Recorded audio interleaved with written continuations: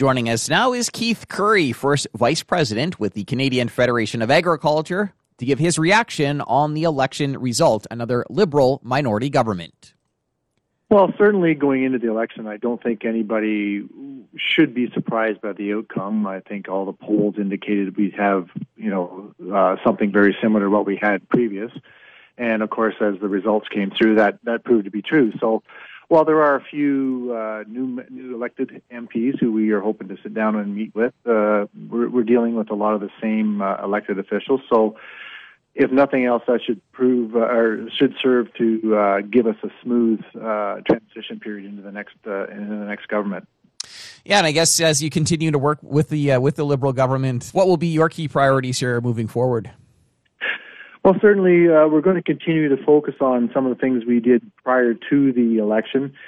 Certainly with 2023 bringing in a new national policy framework, we're going to continue to work with the government on the next one, whatever that's going to be called, and in particular the business risk management aspect of the next policy framework. I think certainly the drought in Western Canada and Northern Ontario has shown that a more responsive, reactive program is needed for disaster situations. And that'll be part of our conversations going forward on how we can minimize the impact of unexpected and uncontrolled things like a drought. And also we'll continue to work on, certainly climate change was front and foremost for all the parties. Certainly we want to continue to advocate for how agriculture can be the partner going forward on mitigation and adaptation and how they can work with us more closely. And we certainly want to make sure that we include our opposition parties in that conversation as well, so that they too can advocate on our behalf. And, labor continues to be a long-standing chronic issue that we're dealing with. And we want to make sure that governments are addressing the needs of agriculture, not only on farm, but through the value chain to address these labor shortages. CFA hosted an Ag Leaders debate earlier this month. Were you, satisfied with the focus that was put on agriculture during the election? Or? Yeah, I think so. And generally speaking, we're always, as farmers, we're always looking for those sound bites during campaigns and those speeches that acknowledge agriculture. And certainly I think all the parties had agriculture in their platform, which was great to see.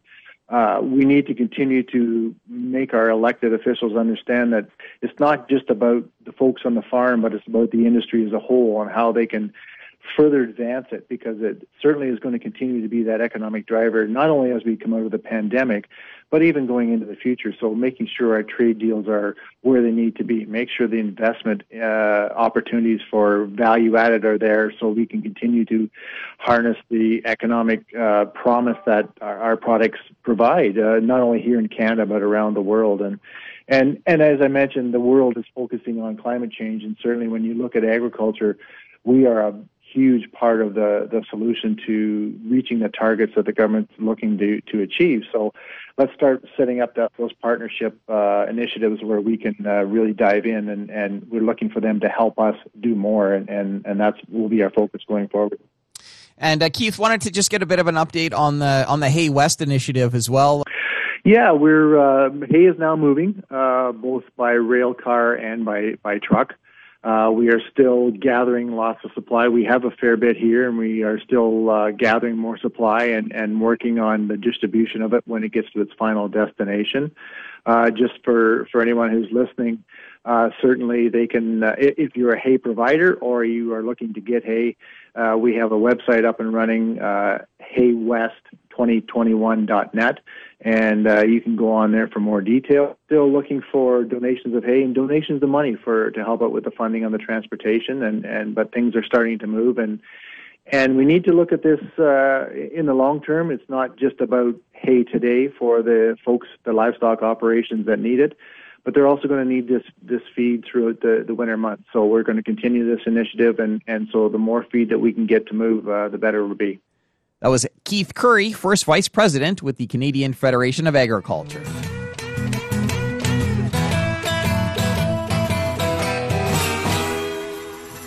Continuing on today's Prairie Ag Wire, we're joined now by Brian Peria with CanFax to get a cattle market update. prices for the most part, feeder cattle and calves have been pretty darn strong. Yearlings actually were strengthening up till a week or two ago, getting into the fall run. But I think most of the yearlings have already traded, and maybe the markets, futures markets and that have actually been struggling a fair bit. They've come under some pressure last couple weeks for sure, and maybe seeing a slight pullback on feeders, but just a couple cents. Still seeing some 9-weight steers into the 190s, so pretty good strength there. Calves fairly flat, maybe also some market pressure coming, I think, as we head into the fall run. Some of the nearby barley costs have kind of crept higher until there's a lot of corn to come up, but that's probably not going to start flowing for another month. And in the short term, barley prices have been creeping back up here this week again, and maybe putting a little bit of pressure on the calf market as well.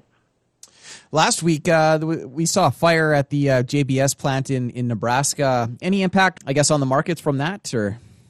Luckily, very minimal. That was a bit of a scare. Obviously, we've had a few hiccups in the system, but yeah, part of the rendering plant that burnt, and literally they only lost 1 day of cattle processing. So all that said is, that was luckily a very minor hiccup in production down in the United States. The feed situation heading into winter, how's that looking?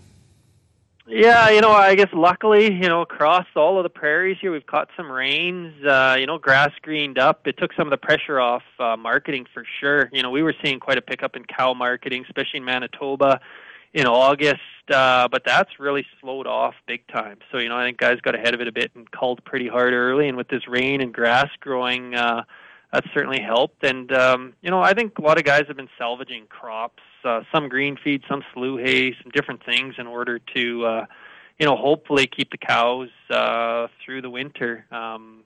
Prices are still extremely high. Grain's expensive, hay's expensive, but for just plain beef cows, guys have found that, and some straw and different ways to keep the herd, as you say, probably still a bit higher culling. And some guys are selling heifers. We're seeing maybe more heifers, or we are seeing more heifers come to town as well, just to try and keep the feed around for the cow herd. Anything else here, Brian? Or?